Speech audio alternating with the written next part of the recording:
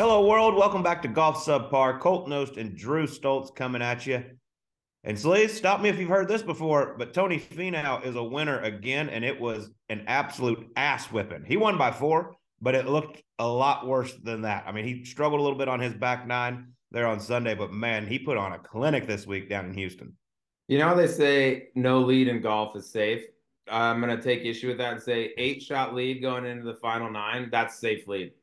When he gets going, man, I mean, it's all starting to click right now. For the long time, the narrative was like, why can't Tony close? Why doesn't he win more? Boom, fast forward to now. What? He's won 3 of his last 7, I think 4 in his last 30 out there, which is on par with Rory McIlroy and Scotty Scheffler. Those are the only 2 other guys to do it. And Colt, like, I mean, it's always his putter that we look at with Tony, right? It's never anything else. Well, he led the field in driving accuracy this week, as well as greens in regulation, and then second in putting. So you put all those 3 together. He's a tough man to beat, and he wins in big clips too, Colt. Like you go back to what the 3M Rocket Mortgage won those by 3 and 5. He can run away from people, when it all gets going. You're starting to see it more regularly from the big fella. Yeah, and I know it wasn't the strongest field in the world, but listen, you can only beat the field you're going up against each week. And I mean, he took down Scotty Scheffler, Sam Burns. But I expect big thing. I think there's a big win coming for Tony Finau very soon. We've seen him be in the contention at the Masters. Wouldn't be surprised if he's up there again come April. But it's cool to see, man. His confidence is sky high right now. He's just destroying fields. I mean, look back to what he did at Detroit, 3M there at Minnesota, and now here. He's on an absolute heater. That bank account is looking nice. I mean, yeah, it is a fall event. It's not the best field in golf.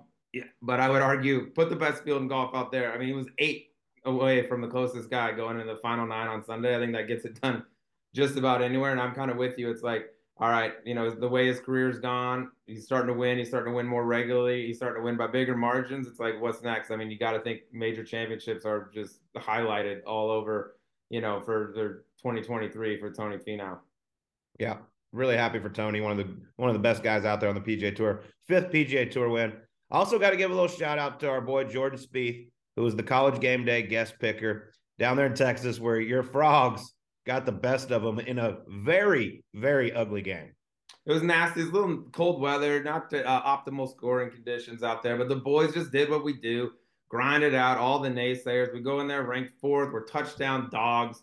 Just complete disrespect for my guys, but we're used to it, and we climb out of Austin. That was a big hurdle for the fellas.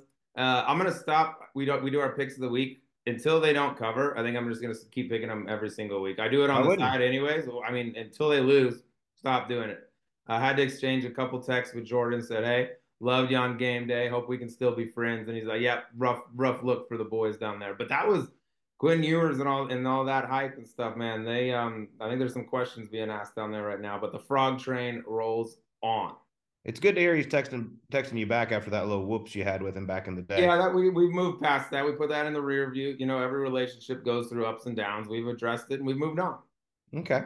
Well, I hope you celebrated with a nice big glass of Dewar's.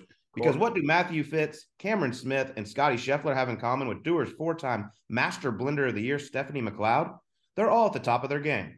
In Stephanie's case, that means creating the new Dewar's 12-year-old. Double-aged in first fill bourbon cask, the new Dewar's 12 is smoother and richer with a profile full of fruit, vanilla, floral notes, and spice.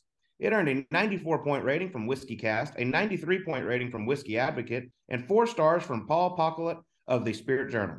It's proof of what you can do when you're a true champion of your craft. Try it, enjoy it, and please drink responsibly. Give a little cheers, a little shout out to one of our newest members at Whisper Rock, Charles Barkley, and his partner, the Thunder, Dan Marley, put on maybe a bigger ass whipping than Tony Finau did to the member at Whisper Rock. Won the overall net division with 86 Stableford points, which we believe that is a new record around Whisper Rock. Charles gets a lot of shit for his golf game.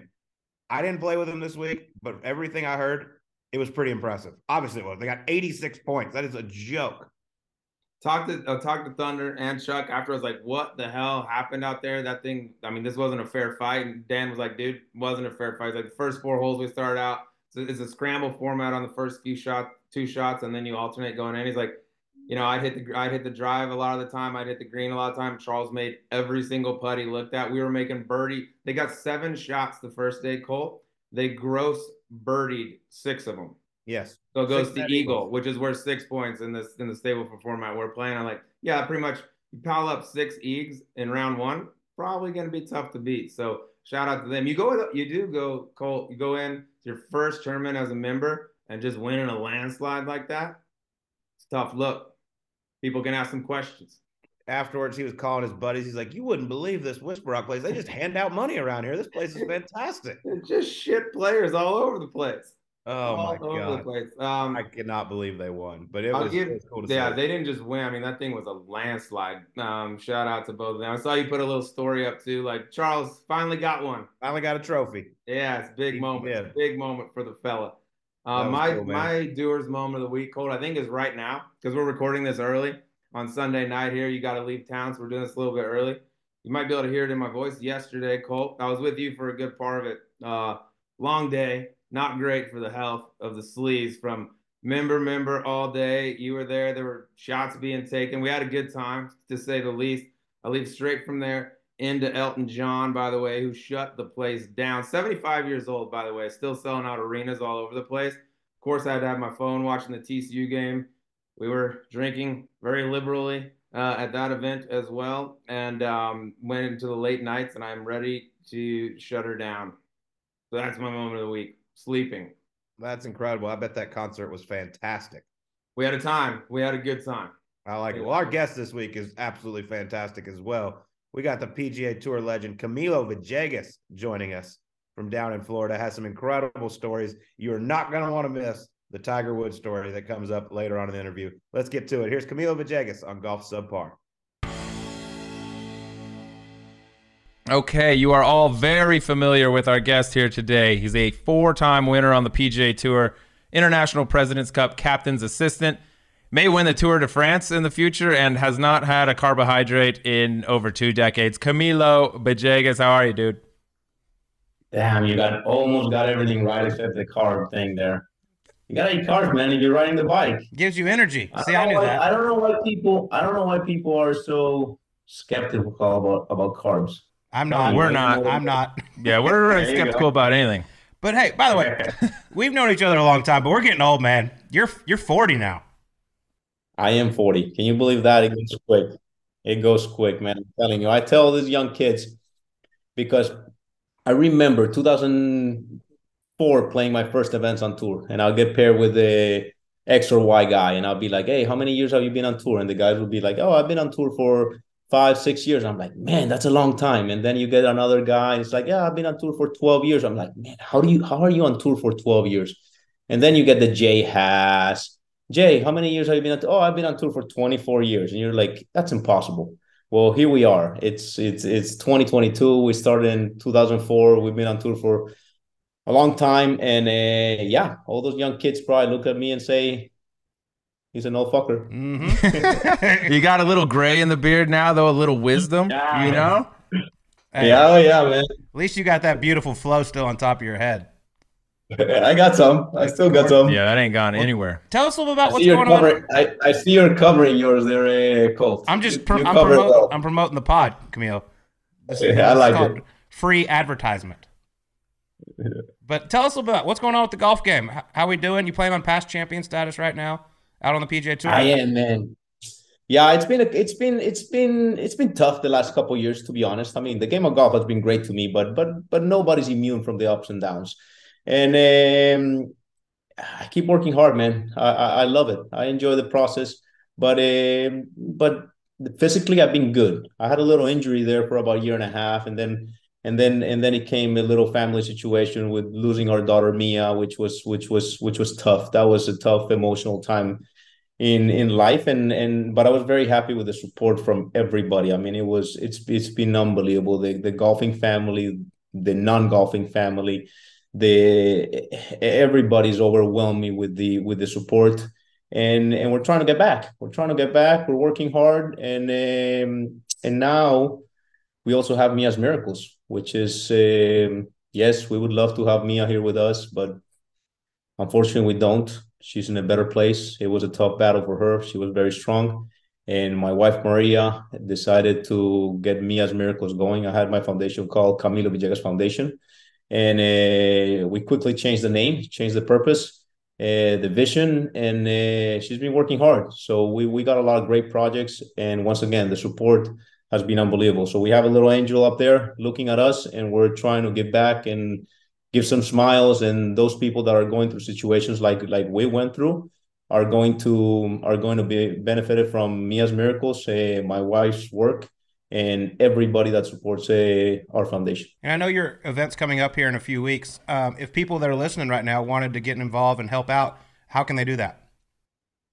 Yeah, miasmiracles.org is the website, and they have the Instagram too, which is mias_miracles, and they can find a lot of information there. It's become a priority for us. We do it with a lot of love, obviously, and it's very different because, man, it feels so good. It feels so right to give back. And we work really hard. We've been very fortunate to do what we do for a living. We've been very fortunate to be successful doing what we do for a living. Winning golf tournaments is pretty cool, but this is a different feeling, and it's a pretty special one. So yeah, anybody that wants to support our cause and everything that we're doing in the US, everything that we're doing in Colombia, and bringing smiles to those in need, they can go on the website, they can make donations there, or they can reach out if they need any other information, and keep helping us make others smile. The golf community is a small community, but it's such a supportive community. When all this was going down, were you like blown away at the outpouring of support that you got from guys you've been playing against your whole career, and probably, I assume, a ton of people that you really haven't even had contact with on the golf course at any point? Absolutely. I'm going to be very honest with you. I had a love and hate relationship with my phone. Why? Because it was it got crazy there. It got very crazy. And there were times where I just hated my phone because there was so much in it. And I was trying to be there with our little daughter, Mia. But it was a love relationship with my phone because I knew the love that was and the great energy that was being sent to us from all over the world and everybody. So every time I got on the phone, I started looking at messages. I was overwhelmed and I hated it, but I loved it because I knew all the energy and all the positive attitude and good vibes that were being sent our way. Yeah, for sure. Like you said, you got great support from all over for that. And it's an incredible cause what you are doing. Hopefully people listening can go help. Before we get back to Camilo Villegas, we have a special offer for you that goes all the way through the holidays. Head over to the golf.com pro shop, pick you out some Birdie Juice gear, and when you check out, automatically 20% off, no code needed. Perfect in time for the holidays, 20% off at checkout, golf.com pro shop. Head over there now. But I want to go back to your earlier years a little bit. Growing up in Colombia, I know I talked to your golf coach, Buddy Alexander, from the University of Florida. Don't worry, he didn't give me any of the good dirty stories or anything like that. But he did tell me you were the most perfect student. You were a coach's dream. You went to all your classes. But first off, back up. He told me he had the best recruiting trip of his life when he came and saw you at the U.S. Junior in the finals, I believe, against Hunter Mahan, correct? Correct. He told me he got to play Pine Valley that week. He got to go over and watch you, and he signed you that week. But he did say, since you made it to the finals, it cost him another half of a scholarship. He thought he was going to get you for a discount price, but then once you made it to the finals, you took it all from him. Yeah, that was a great tournament. I mean, battling Hunter in York, Pennsylvania was great. We had a good time, and obviously played against him for many years. Talking about Buddy, man, what a special individual in my life. I mean, the University of Florida was great. 4 years where I learned so much, and it was pretty interesting because when I got there, it was very different coming from Colombia. I mean, being able to play golf and have an education, you don't get that in Colombia. So here I started seeing all the great opportunities, all those doors that started to open, and I try to pick the right one, and I try to pick the one that was going to make me a better player, that was going to make me a better person, and that was going to help me accomplish my dreams, which were to play on the PGA Tour. And Buddy Alexander, very, very knowledgeable coach, old school, tough, but man, he was on my side. He really liked the way I was grinding, and I really liked the way and the stuff in his all the planning he had for us. There was no stone unturned, and I took advantage of that. I got in the gym. I got stronger. Um, I went to classes. I made sure my grades were good to play golf. And man, 4 years later, I got my degree. 3 times first team All American. So it was a successful college career. I really enjoyed it. I made a lot of friends, and once again, I learned so much from Buddy Alexander. I am not sure I would have been as successful on the PGA Tour if it wasn't because of those 4 years and all the stuff I learned at University of Florida and from Buddy Alexander. You're such a kiss ass. Man, it sounds like he's trying to get another scholarship. He's trying to go back, graduate degree. By the way, go ahead. Gonna be a doctor? How much cooler does he say Colombia than us? A lot cooler. I was like, man, I wish I could say it like that. Yeah, everything sounds cooler. Were you like fluent? English was good when you came over? Can you spell Colombia? Because they misspell it here all the time. It's COLO. Yeah, Colo. There we go. There we go. Who are you talking to? We're very worldly here, Camilo. Medellin, or however you probably say it, a lot cooler as well. I probably can't say that one. Medellin, yeah, great place, man. You guys gotta go there. I'm telling you, it's pretty cool. I miss it. I get to spend about 10, 12 weeks a year in Medellin, and I got my family there. But it's a cool place, man. I've been to Bogota. I've never been. That's like my number one place I want to go. South America. They're in Australia. All my friends that have gone there played, the Corn Ferry events, or you got Latin America tour. They all come back like, dude, moving down there. If only they had pretty women down there. Yeah, just a little. Yeah, there's a few. Were you fluent, Camilo, when you came over and were going to Florida? I assume so because you got good grades in business. But a lot of the international guys come over. That's like a pretty big hurdle going to college. No, I wasn't fluent. I mean, I was very lucky to go to a kind of bilingual school in Colombia. And so I had some professors that would teach classes in English, maybe about half the classes. But, you don't practice speaking it. And so when you don't practice, you're not good at it. So I was a slow reader when I got to school. So it took a little time. But I was cautious at first with the stuff I was saying. And then one day I just looked at my teammates. I said, listen, guys, I'm going to mess it up. Just correct me, laugh, and just keep going. And I need to learn. So that's what I did. I started just throwing out whatever came to my head, and it got better quick.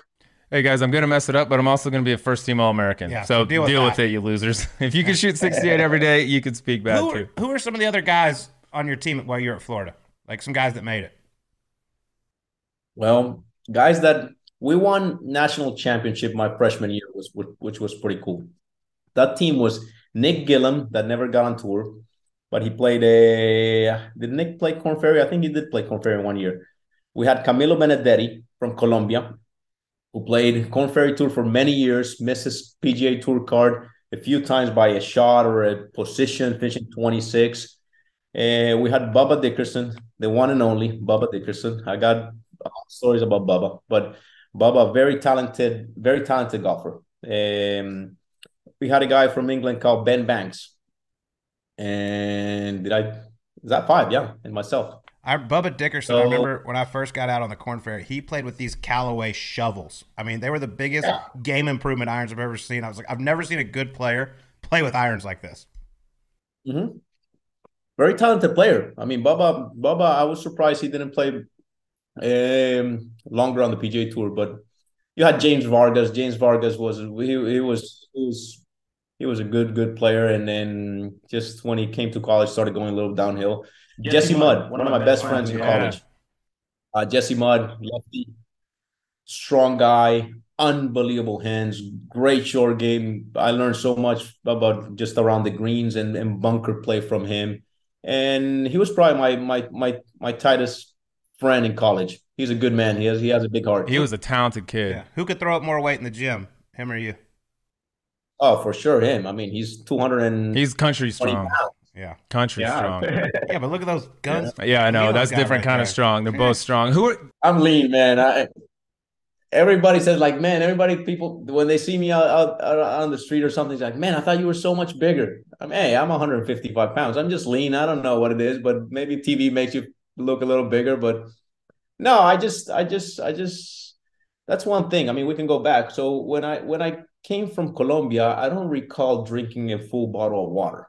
I mean, it was all Diet Coke, and my nutrition wasn't great, and that's one of the areas that when I got to the University of Florida, I tried to take advantage, and I started eating a little bit better. I started working out, and I was one of the shortest guys on the golf team, and I quickly realized that if I wanted to play golf for a living and I wanted to play golf on the PGA Tour, I had to get more flexible, stronger, and better, and it became a lifestyle. So now just waking up and going for a sweat and going to the gym, it just makes me happy, man. All right, since we're on the topic, like Tiger's come out, we've seen his workout back when Tiger was at his peak, right? And it's like wake up at, I don't know, 4 a.m, run, hit balls, lift, hit more balls, lift some more, then run. Give me your workout regime on like when you were at your peak in terms of working out.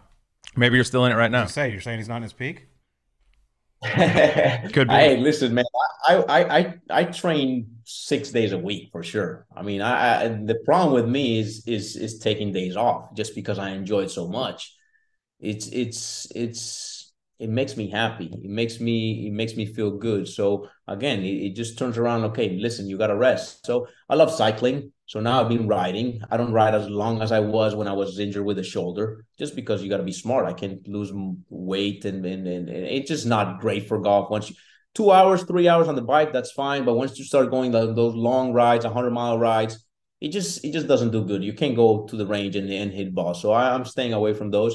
But I always lift too. I lift 4 or 5 times a week, more maybe 4 now that I'm 40. I mean, I try to be a little bit smarter, but I'm always active. And then back in the day when we were working, playing tournaments, it was yeah, you lift Monday, Tuesday, Wednesday, and then you taper a little bit down toward the weekend. I remember walking in the gym and seeing Vijay Singh and seeing Tiger, and those guys were always there pushing, and they were with their trainers, and they were just kind of staying on it. So I learned from those guys. Yeah, and similar. Yeah, that's exactly the way we do it. Not at all. I mean, I never run into cold at the gym, but that's fine. I got there before you and was finished before you got there. You bum. You sleeping in? No, that wasn't you. That was Tiger. Tiger couldn't sleep much, and I remember going tournaments where you had to kind of sign in, and I would go and sign in at 5:45, and all of a sudden Tiger Woods' name was already there, and he was in and out. So I'm like, man, what time did this guy get here? So yeah, sometimes he would show up to the gym at 4 a.m, and by the time we got there, he was gone. Yeah, and different. You came out on tour kind of right in peak Tiger. I mean, early 2000s. You're living down there in South Florida. How much time did you spend with him? Not much. To be honest, I don't spend time with Tiger. I mean, Tiger's kind of keeps to himself a little bit. He has a few friends. I got to play some practice rounds with him when I was out on tour. So we did play a few practice rounds. Started getting a little bit closer to him, and then being very, very, very honest, and this might be a little controversial. Man, I don't know what was the benefit. All eyes are on Tiger, and then you see the guys that are close to him, and then they get trapped from a media point of view to the Tiger life and the Tiger life. I just didn't wanted that. I wanted to be my own, and again, nothing against Tiger. It's just being Tiger. It's tough being Tiger. I mean, people always talk about it. Man, I love to be Tiger for a day, maybe for a day, but it's not easy to be Tiger. Can't go anywhere. Yeah, he's got his own orbit, and everything revolves around it. Wasn't Vijay Singh like your guy when you're first coming out? Like, if you want to call a guy like a mentor, wasn't that the guy that you leaned on? Absolutely. Vijay was great to me. We had the same agent, Clark Jones, and Vijay, I played a lot of practice rounds with him. Vijay was great because whatever he was telling you, you knew he meant 100%. There was no bullshit on Vijay. If he thought you were swinging one way or the other, he was telling you what he thought. There was no trying to trick you. There was no tricks. There was nothing. You played a practice round. I remember playing a practice round in Flint, Michigan. We get to, I don't remember the hole. And it's a tight little golf course, tree line, whatever. And we get to this hole, and he goes, listen, man, if you hit 3-wood, you aim at that little branch. And if you hit driver, you go over this little tree. And it was like that. And he meant it. Also, every time you ask him for something, hey, listen, Vij, can you watch me hit a few bunker shots? There was a few times where I would be like, Vij, we've been in this bunker for 45 minutes. I'm gonna kill all the grooves on my wedge. One more, Camilo. One more, Camilo. I said, like, Vij, that's enough, man. I feel good. One more. And we'll be there for ages. I remember Tampa. So Tampa, late, dark, the lights. They have the little Golf Channel stand there, and we're hitting chips. And because the grain, the rough was a little funky, we ended up doing that, and then we're hitting like balls off the green from one side of the putting green to the other side of the putting green, and we're there for 10, 15 minutes, 20 minutes, and he just kept going. The guy is a machine. He won't stop. I mean, from everything I've heard, you work as hard as anybody there is. No matter whatever you put your mind to, you're going all in. VJ is a whole nother planet. Like, I mean, he requires his caddies 365 days a year. There's no days off for that man. Not at all. I mean, I do work hard, not even close to what VJ does. That's crazy. And Camilo, like, people that know you well say you're a perfectionist. Like, in everything you do, you're a perfectionist. When you get to golf, I think there's a happy medium there where that can be a great asset and it can also be bad. Sometimes in golf, do you wish like you weren't such a perfectionist? We're like, all right, this is where I'm at right now. This is perfect. Let's just stay here for a while. Absolutely. I mean, I've always said that the learning curve goes up and then it kind of settles a little bit and then it starts going a little bit down. And that's from a knowledge point of view. It's nice when you start learning, and you get better, then you kind of settle down a little bit. And there's a point where you know too much. And it's tricky because it translates to the mental side of the game. And I think that if we're going to talk about, hey, listen, why is Camilo Villegas not playing as good as he played in 2008, 2009, 2010?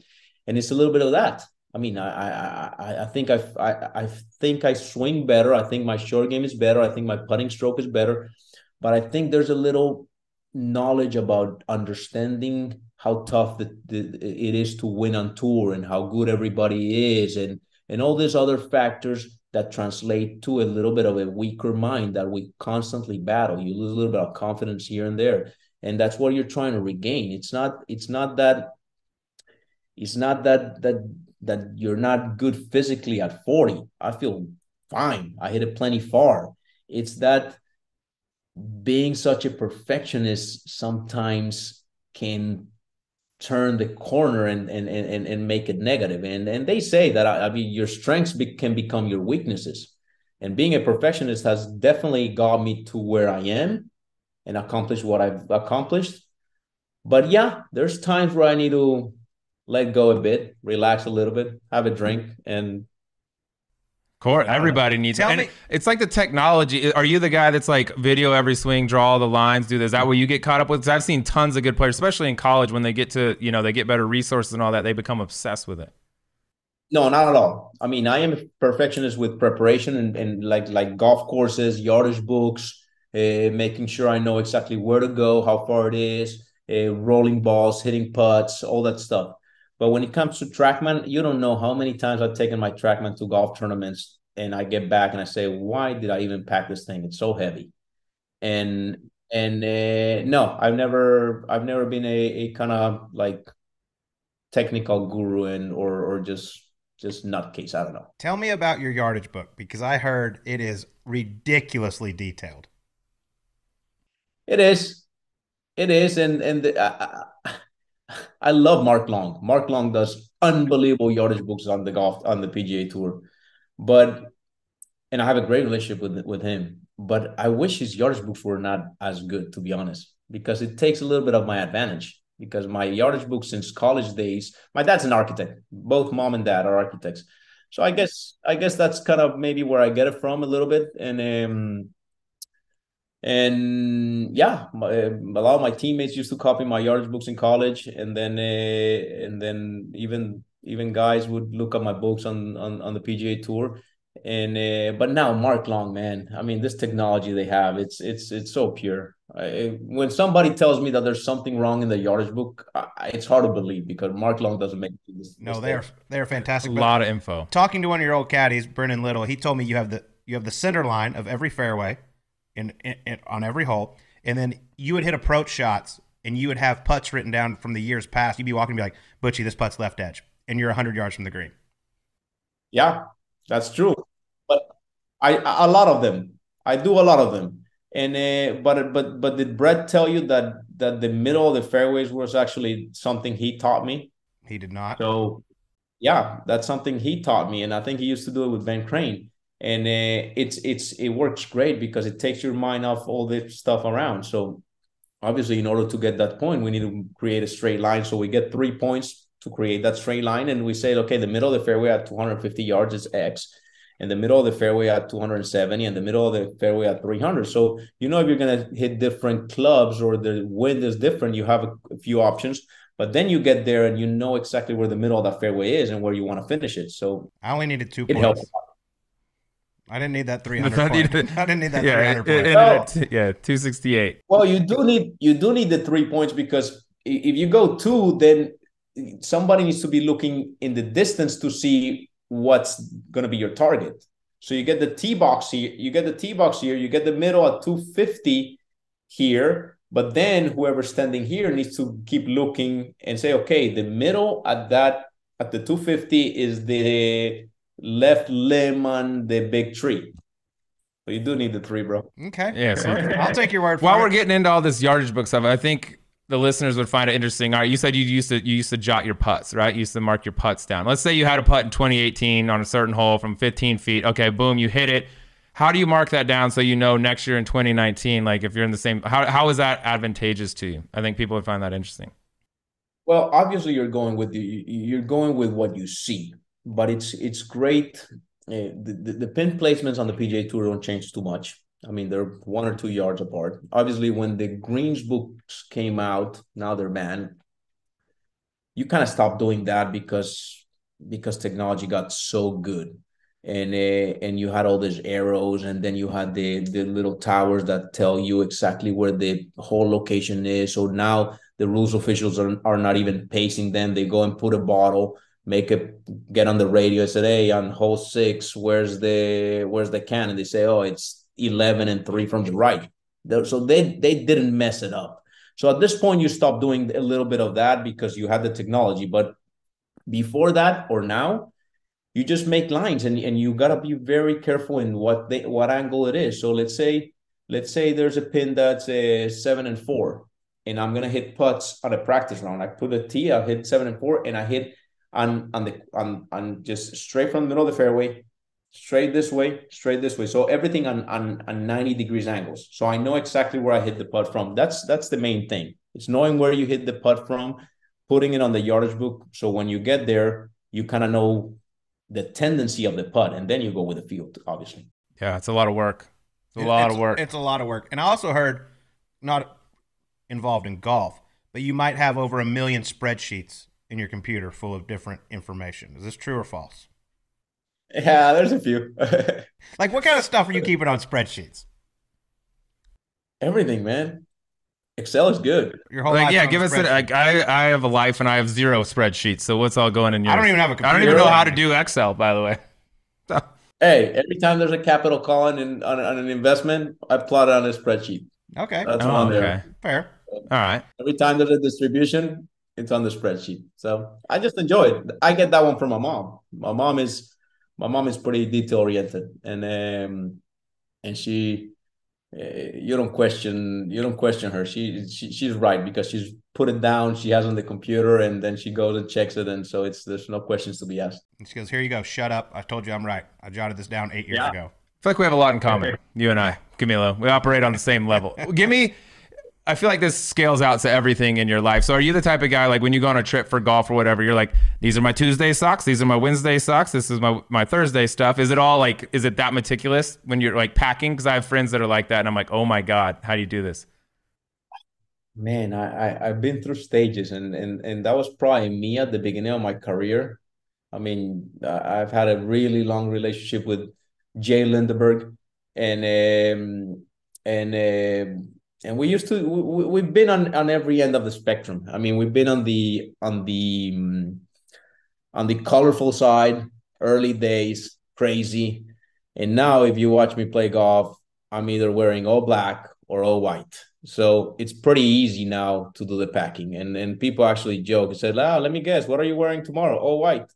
"Oh, what are you wearing tomorrow?" "All white." So that came actually the all white. If you go back to when I won the golf tournaments on the PGA Tour, I was wearing all white in a few of them, maybe three of them. If I'm not, yeah, three of them. And then when we were in the hospital in Miami with Mia, and I decided to go play a Corn Ferry Tour event in Jacksonville. So every time we went to the hospital, we were there for 5 months. We didn't like wearing dark colors. That was Maria, my wife's gig. She said, "Hey, I like light colors. They just feel right. They feel better. They feel more happy." And when I got to start packing for that Corn Ferry event, I said, "You know what? I'm just gonna wear all white this week," and kind of stuck. I like it. So it's a little bit of it's a little bit of in honor to my little angel up there. You look much, on a joking note, you look much better in it than I do. But we gotta talk a little bit about the Spider-Man, because I mean that's what I think early on in your career everybody knew you for. First off, how did you come up with it? Second of all, I'm not doing it because I'll hurt myself. And did you rip any pairs of pants doing this motion? Absolutely, I ripped a few pairs of pants, and I'll tell you a good one from Hilton Head. So 2005 Corn Ferry Tour, I wasn't putting great, and I always like when the green was kind of elevated and you can get yourself in a bunker and you see the line like so good, or just off the green, and I have like a 10, 15 footer, and I started getting lower, lower, lower. I'm not even thinking about what I'm doing, and I ended up somewhat in that position, and I made a 15 footer, and a couple holes later, I have a putt that's very, very straight. So I'm like, man, let's get lower again. Let's see this. Let's check this putt out. And I started getting lower, and I ended up in that position. I made the putt again. So people think it was something that I thought about to do it, and it wasn't. It just came natural. I made a few putts. I used it on very, very straight putts. And then, to be honest, when my agent Clark Jones saw it, he said, "Whatever you're doing, keep doing it." This could work out well for us. Did you ever have any where you're on, like, you get in the slippery, like, dormant Bermuda greens where you go to pick your ball up and the putter slides? You ever have any oopsies and just fall?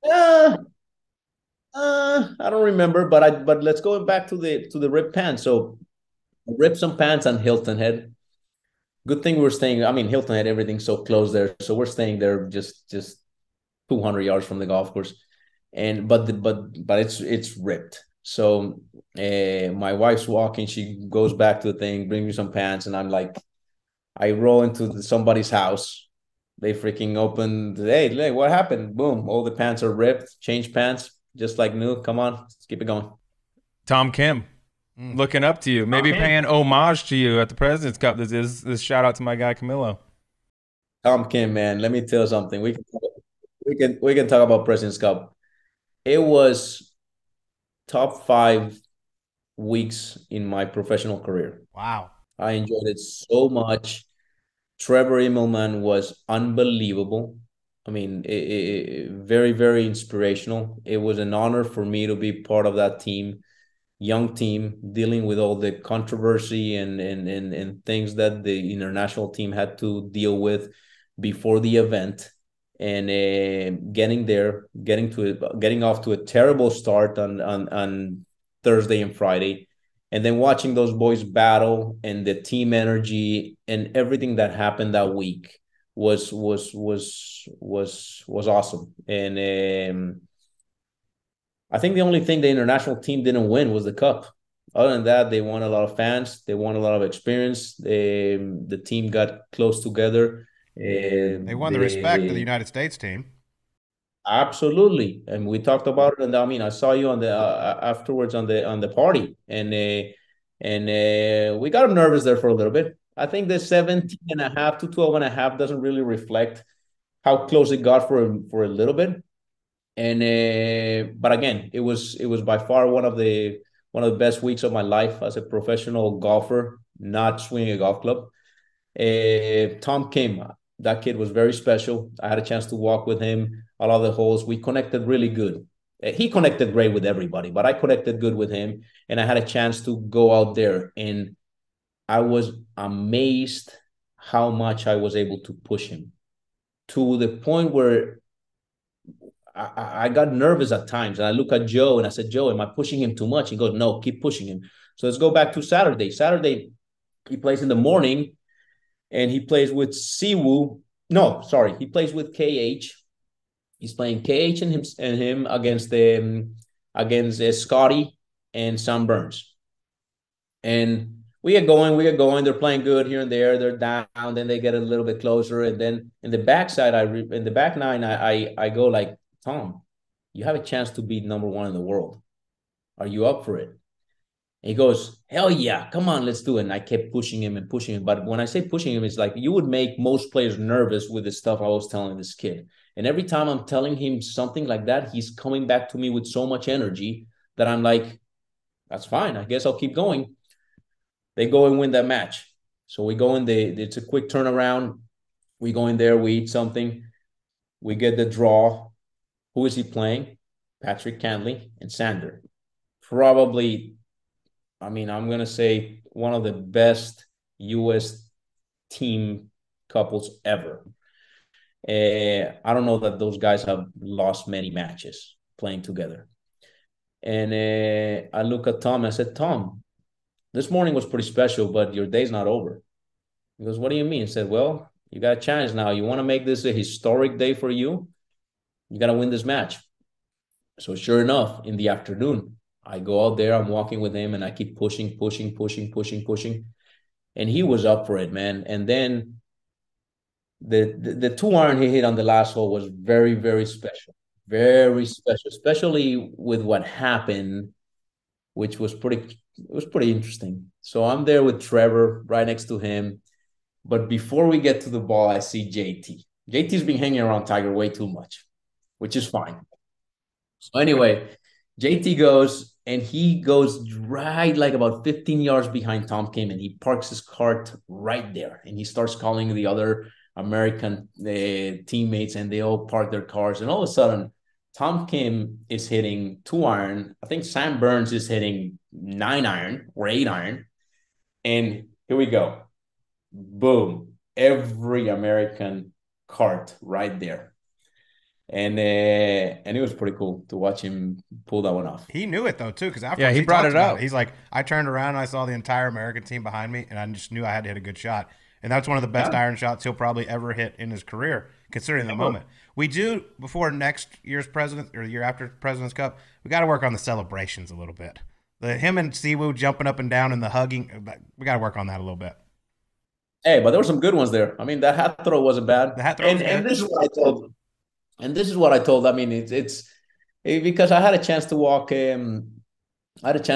Another match with him and Xander, and he lost with Xander and Cantlay, maybe the first or second day. But there Tom Kim throws the celebration on the 14th hole, and this and that. He's so excited, and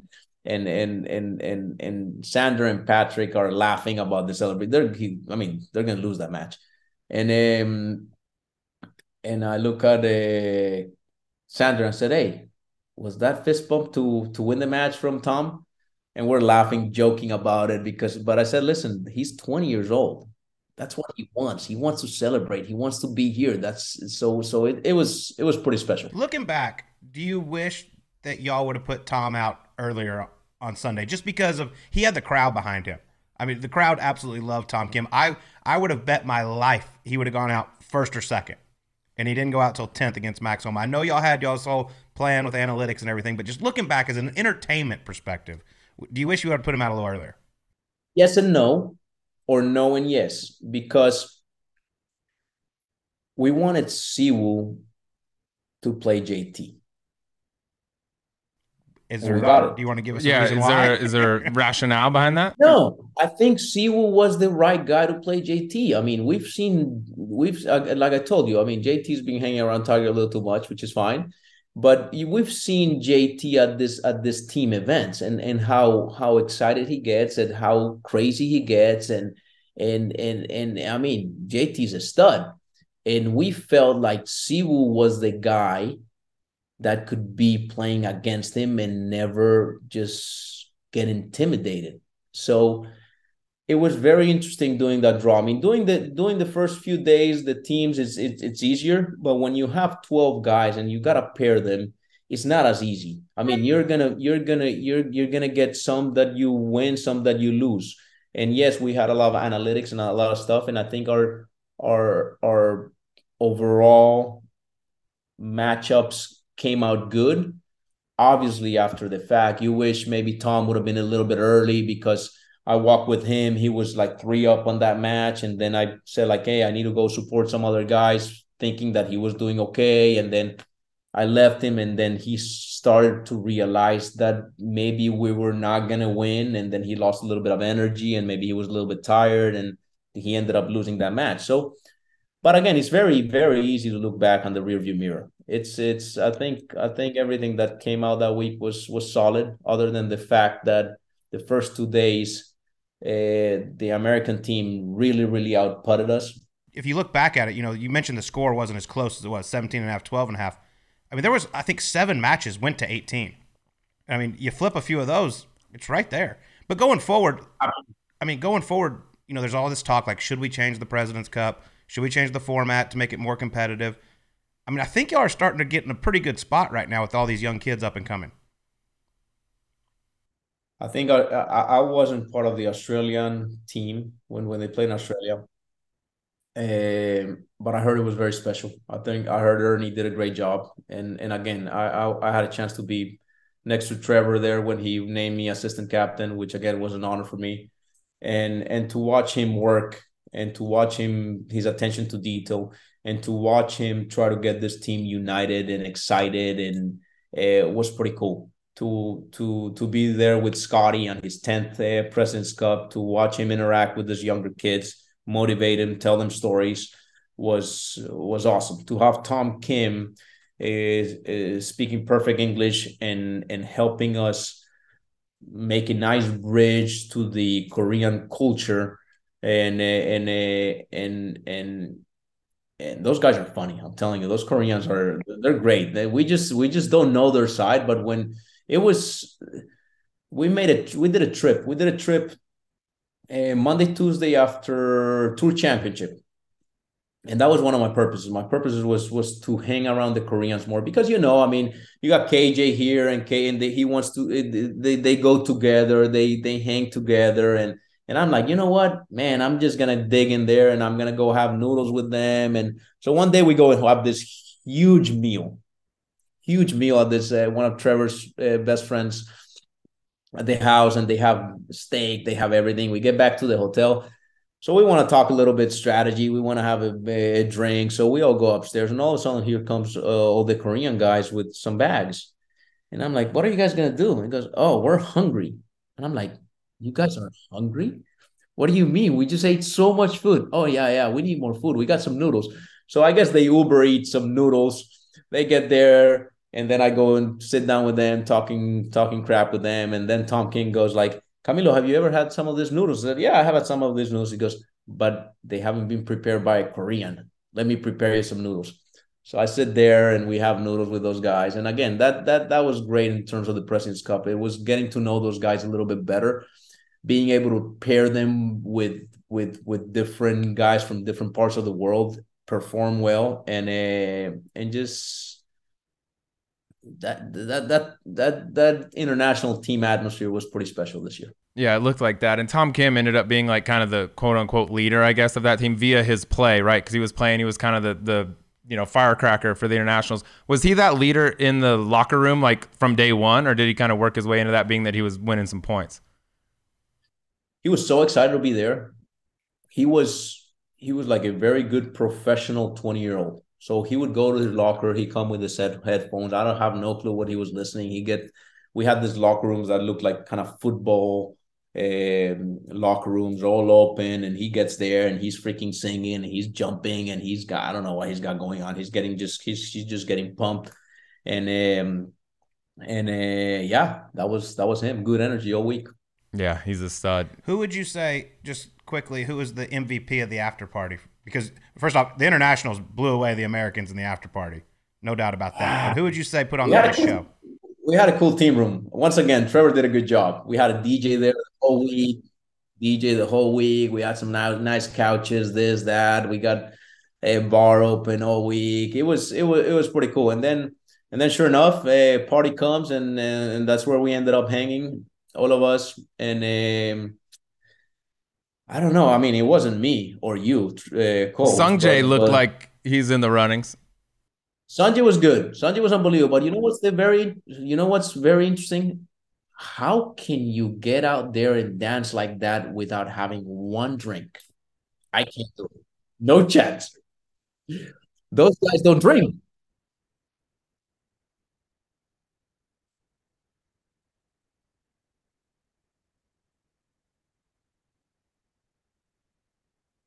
No.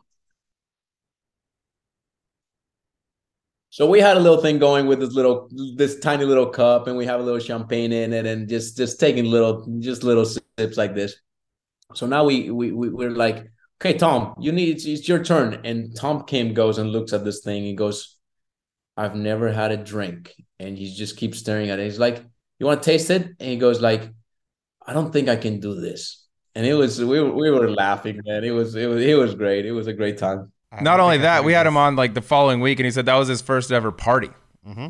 Now, it was the first party he's attended. So yeah, you're not gonna do a lot of drinking, I guess, if you ain't partying. And he's 20, so of course he's a law-abiding guy. That explains it. Maybe we need to take him to Colombia. Oh boy, I don't know if he's ready for that.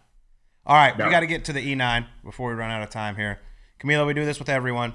9 fun questions. Hey, wait. What? I gotta tell you a Tiger story, dude. Oh, then share the Tiger story. Yes, go. Of course. We don't like Tiger stories. Nobody likes those here. I know. I mean, I've listened to your podcast here and there, and there's always somebody telling Tiger stories, but I got a good one. So I'm with IMG, and 2008, they tell me, hey, you want to play the skins game in Thailand?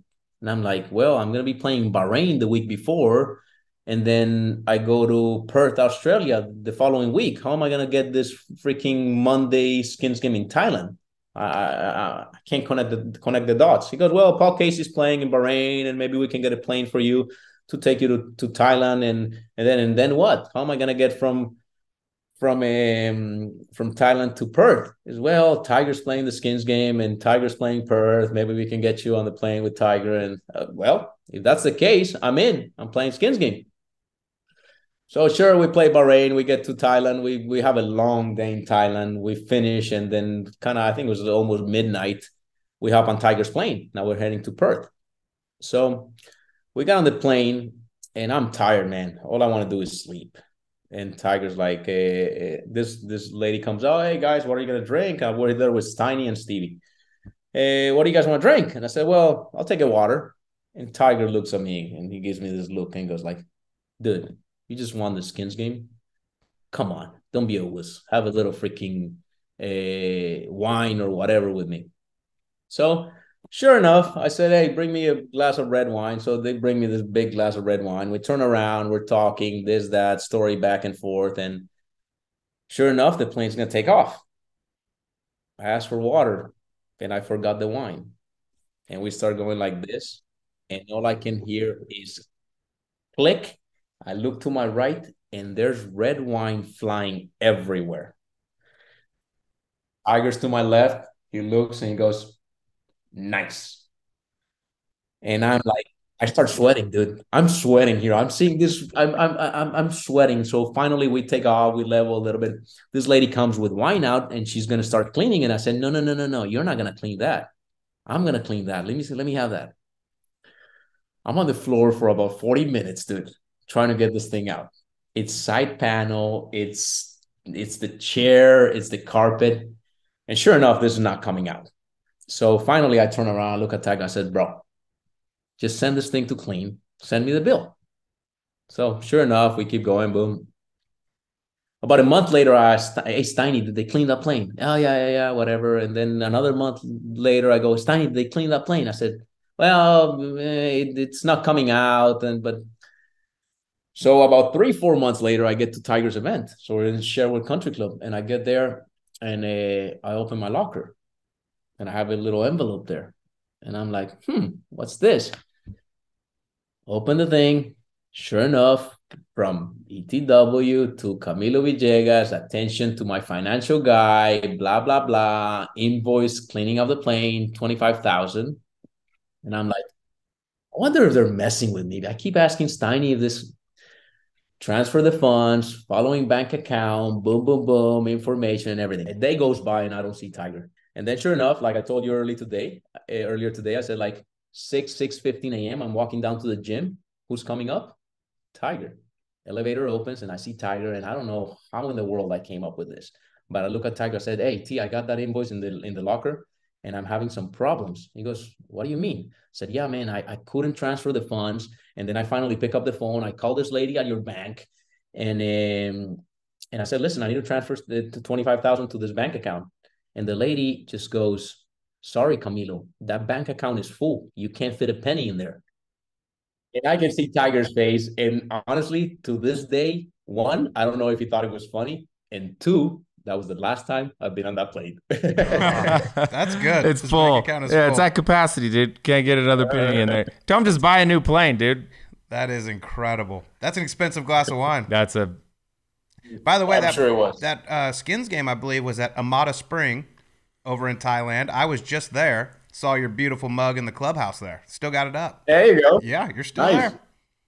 There you go. That's Good. a cool place. That's a great story. Yeah, that is great awesome. story. All right, let's get to the E9. We asked this to everyone, Camilo. You can be anyone else other than yourself for a day, dead or alive. Who would you be? Oh, man.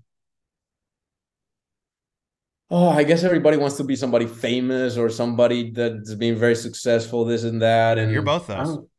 I think I'm gonna switch it. I want to be a kid again, man. I wanna be like 5-year-old where there's no worries, there's no nothing. You don't really know exactly how this world works, and it's all naiveness and just happiness, and that'll be cool. And it goes back to what we talk about. I mean, maybe knowing a little bit too much. I like that. That's a thoughtful answer. My son is 11 months, and trust me, I look at him and he goes in the gym with me, and there's zero worries in that little kid's mind. Yeah, that's an cool, enviable position. That's a good answer. We've had anything from, we get Tiger a lot. We've also had Jesus, I think. So that's the spectrum. Those two might actually be close to one another on the spectrum. But all right, next question. I know you're a big shoe guy too, big fashion, but big into the shoes. If you got to go into your house and you can only come out with one pair, the rest are gone. What's the number one pair of shoes for Camilo? Ooh, J1 slow, and this is actually interesting. But I have a special pair that I was wearing the day we lost our little daughter, and it was like kind of somewhat rainbow colors, and she loved all that stuff, and now that's kind of where the foundation and the rainbows on the foundation came about, and that'll be my pair. All right, next one. 2006, you won Sexiest Man on the PGA Tour. Do you think if Harry Higgs had already turned professional, he would have stolen that crown from you? Absolutely, man. I love Harry. Who doesn't love Harry? If you're going to lose to anyone, losing to Harry, not all that bad. Yeah. I'm fine with that. I don't think they vote on that anymore. Guys get too sensitive. Yeah, you can't even do that. It's like offensive. Yeah, I know. It's offensive now to be sexy. That's why I had to quit the game. All right, here you go, Camilo. If you had to give up one of these things for an entire year, but money does not factor into the equation, okay? Which would you rather give up? Playing golf or riding your bike? I'll give up riding my bike. The game of golf. No, not really. I mean, a lot of people think a little bit like that just because I'm so passionate about the cycling. But to be honest, hey, I'm so grateful for the game of golf. The game of golf has given me so many things. I love the game of golf. I love having something else to do and another passion. But hey, golf will always be number one. Interesting. Sometimes you play it long enough, it becomes work. And I see on that bike, you're a big deal on that bike. Yeah. I know what you mean. Yeah. All right. That's love for the game. All right, next one. True or false, your junior year at Florida, you got so swole in your upper body, they barred you from lifting weights your junior year. No, false. Coach lied to me. There you go. We got shit sources. He wanted me to slow down, but he wanted me to slow down. I was doing double sessions. I was going in the morning without the team. I was going in the afternoon with the team, and it's funny when you start seeing benefit on that fitness. I was starting to hit it farther, and I was getting better.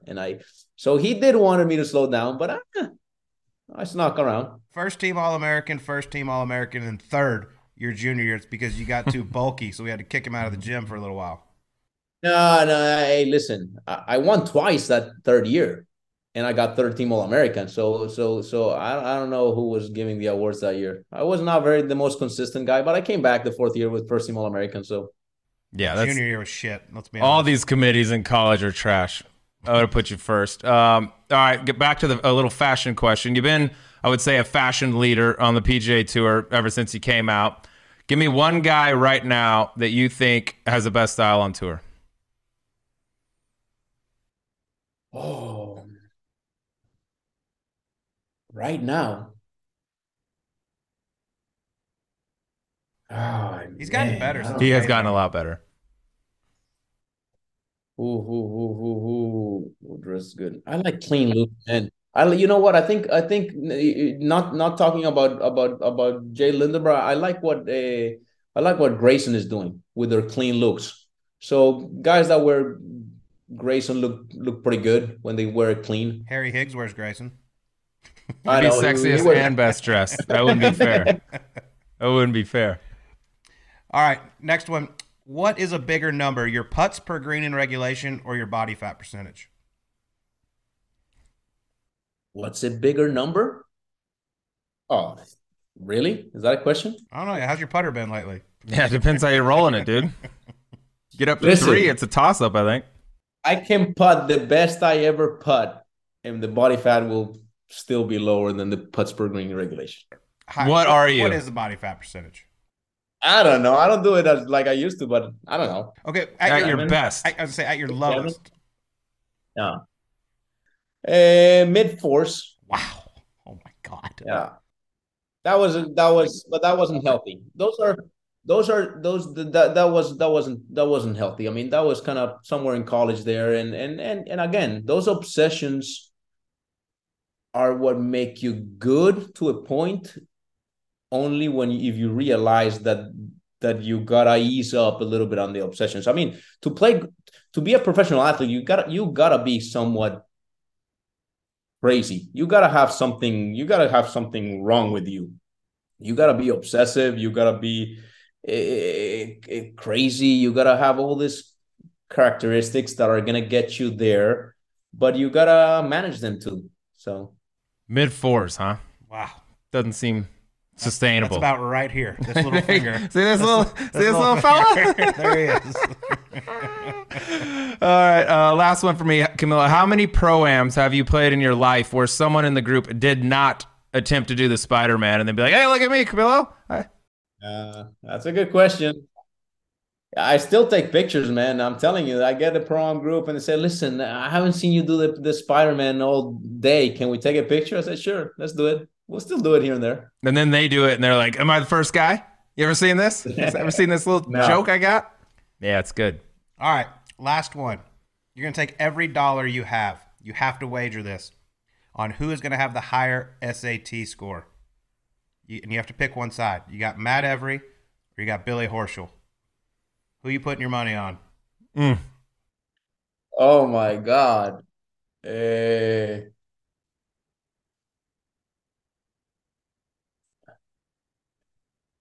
Well, Billy tries to sound pretty smart, but Matt is smarter than people think. So you going with Matt? Feels like a Matt. I mean, Billy might get mad, but I'm gonna go with Matt. Okay, sorry, Billy Ho. That's all right. If you combine their 2 scores, do they get into Harvard? Negative. No, I'm kidding. Boston College. Awesome. All right. Well, Camilo, man, we really appreciate it as always. And everyone out there that's listening, miasmiracles.org. Go out there, donate, help out a great cause. But Camilo, really appreciate it, man. That was fun. Thanks, guys. Appreciate it, man. We'll do it again. See you, bud. All right, that was Camilo Villegas joining us on Golf Subpar. How about the Tiger Woods story? Tiger, I don't want to drink. What are you drinking? Well, shit, it just cost me $25,000. I want to know if he ever took it or if he was just fucking with him. I just love that what Camilo said. He called the bank lady. She goes, "We can't move that money. That account's full." It's good. Yeah, sorry. We cannot take any more deposits. This one's maxed out. Luckily, he's got 5 of them though. Yeah, he got 5 of them. One of them's got room. And on a serious note, though, what his family has gone through with the loss of their young daughter, if you're out there and you have the ability to help, miasmiracles.org. If you can go donate anything, man, it's a great cause. I feel so bad for him. He's such a great dude. Him and his wife Maria, to have to go through that, I can't imagine going through that. It's just so tragic. As a guy that's got 2 little girls now, the thought of that happening, there's not another thing in the world that could be possibly as bad as that. And Camilo, like a testament to Camilo, the way he's handled it. Like I haven't seen it all, but I've read his interviews. I've seen his interviews, you know, as he was going through it. And I was like, I cannot imagine handling it as well as he has. And now he's turned it into something positive too with Mia's Miracles. So yeah, absolutely. If you're able to support that, it's that's about as good of a cause as there is out there in the world. For sure. Really enjoyed Camilo. It was so cool to, hear about his experience at the President's Cup. Being an assistant captain, saying it was one of the best weeks of his golfing life. Like how much fun he had, obviously getting to know Tom Kim, seeing that little guy's energy going out there. And they put on a show there at Quail Hollow. I'm excited for the President's Cup going forward. I think this thing's going to continue to get better and better and be more and more competitive. I don't want to like over harp on the meaning of having one guy on that team, but everyone we've talked to, I feel like the energy of Tom Kim was like infectious in that international team room, and people like rallied behind that, especially for such a young kid and a rookie. That's crazy impressive. Also, one last thing I thought was pretty cool about Camilo, like Colt, you were out there, you were with him on the range a ton of places, but when I've asked questions like who's the hardest worker, who's one of the guys that you think works the hardest on their game at tournaments, away from tournaments, all that, Camilo was a name that always came up, like one of a few guys. And then when he talks about being a young guy, and Vijay Singh was kind of his mentor, and he speaks on his work, like I couldn't even, he's like, all right, dude, I got it. We're hitting bunker shots. Like, let's be done. I just feel like all the VJ tales you hear in the stories about how hard he grinded, like they're true. 100%. But that was a lot of fun with Camilo. And the good news keeps coming, Sleaze. We got a new sponsor joining us. Yes, we do. And just in time for the holidays, shout out to the boys over at Linksoul. They are coming aboard, and that is not only good news for us, good news for everyone too, because if you're familiar with Linksoul, you know their gear. It's laid back, it's casual, cold. You can wear it on the golf course, you can wear it, to drinks, to the bar, to dinner, whatever you want. It's the latest creation from the co-founders, John Ashworth, Jeff Cunningham. They got a really cool deal coming up. Just go to linksoul.com, sign up to get their emails, their texts, all that for early access to everything going on during the holiday season. But they got a 2-man tournament, Colt, that these guys put on that I've heard are unbelievable. They put them around the country, and they've been good enough to us that they are going to offer a giveaway or a team entry for 2 people, 2 subpar listeners. It's going to be down at Streamsong, which is one of the best places in the country. Awesome resort from everyone I've talked to. So 2 guys are going to have an option, or ladies, to go play in the 2-man event down there, which is sweet. There's some big hitters, and it's a really fun tournament. Yes, that is going to be awesome. I'm very jealous to whoever wins that. But you do got to go pick up some Linksoul. The stuff is awesome. You look great on the course or off the course. Linksoul.com. Cole, you want to hear the best thing about what they do in this 2-man? I think it's the second day of the event. I was talking with Hank Ashworth this past week. He's like, yeah, we purposely don't tee off anyone before noon the second day to allow, the night before, you're going to have a bit of a time. You know what I mean? And they get it. So like 12 o'clock first tee time. That's beautiful. I like that a lot. All right, let's get to some gambling. We're going to put our golf picks out later on in the week because it's Sunday night and the odds aren't out yet. But we do got some football. You have been on an absolute heater. Your Frogs are riding high, looking good for a chance to get in that college football playoffs. They keep on winning. They got the Baylor Bears this weekend. Got the Baylor Bears. I'll go ahead and just get mine out of the way. I told you earlier, I'm done not picking them every single time. You got to ride or twist your bucks yet, and they ain't bucking. Right now, I'm going TCU -2.5 in Baylor against the Bears, at Baylor against the boys from Waco. So I'm going to keep riding them. Coming off an L with Alabama, like I said, I was hoping we'd get the pissed off Alabama. Didn't quite get it, didn't cover, so I got to come back correct, get back hot again. Who you got? All right. Big game. Number 3, Michigan is at home against Illinois. Illinois is catching 17.5. I don't think they're as bad as people think they are. I like them getting that many points in the big house. 17.5, Illinois Illini. Love that. Throw a little dog in the mix. We're heavy faves, I feel like, on this show. So throw a little dog into the mix there. You know what I mean? For sure. You got to take the points sometimes. Love it. Wow. One last thing, I do got to just absolutely just hate all over Mike McCarthy real quick. Dallas Cowboys, just a heartbreaking loss to the Packers. God, just ruined my day.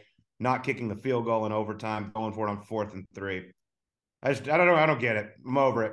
He pissed me off. I hate the Cowboys again. That's the good news about the Broncos being complete dog shit, is that nothing they do even pisses me off. I'm like, yep, we stink and I expect to never score. And we had a nice little second half today, Colt. 6 possessions, I believe. 7 possessions, 6 punts, and a pick. That was our second half. So But you got Russell Wilson, man, $230 million. He's rich. He does a lot of commercials. Everything's good. Let's ride. Let's ride, Still baby. not riding. Still not riding fucking anywhere, Russ. All right, everyone have a great week. We'll talk to you on next week's Golf Subpar.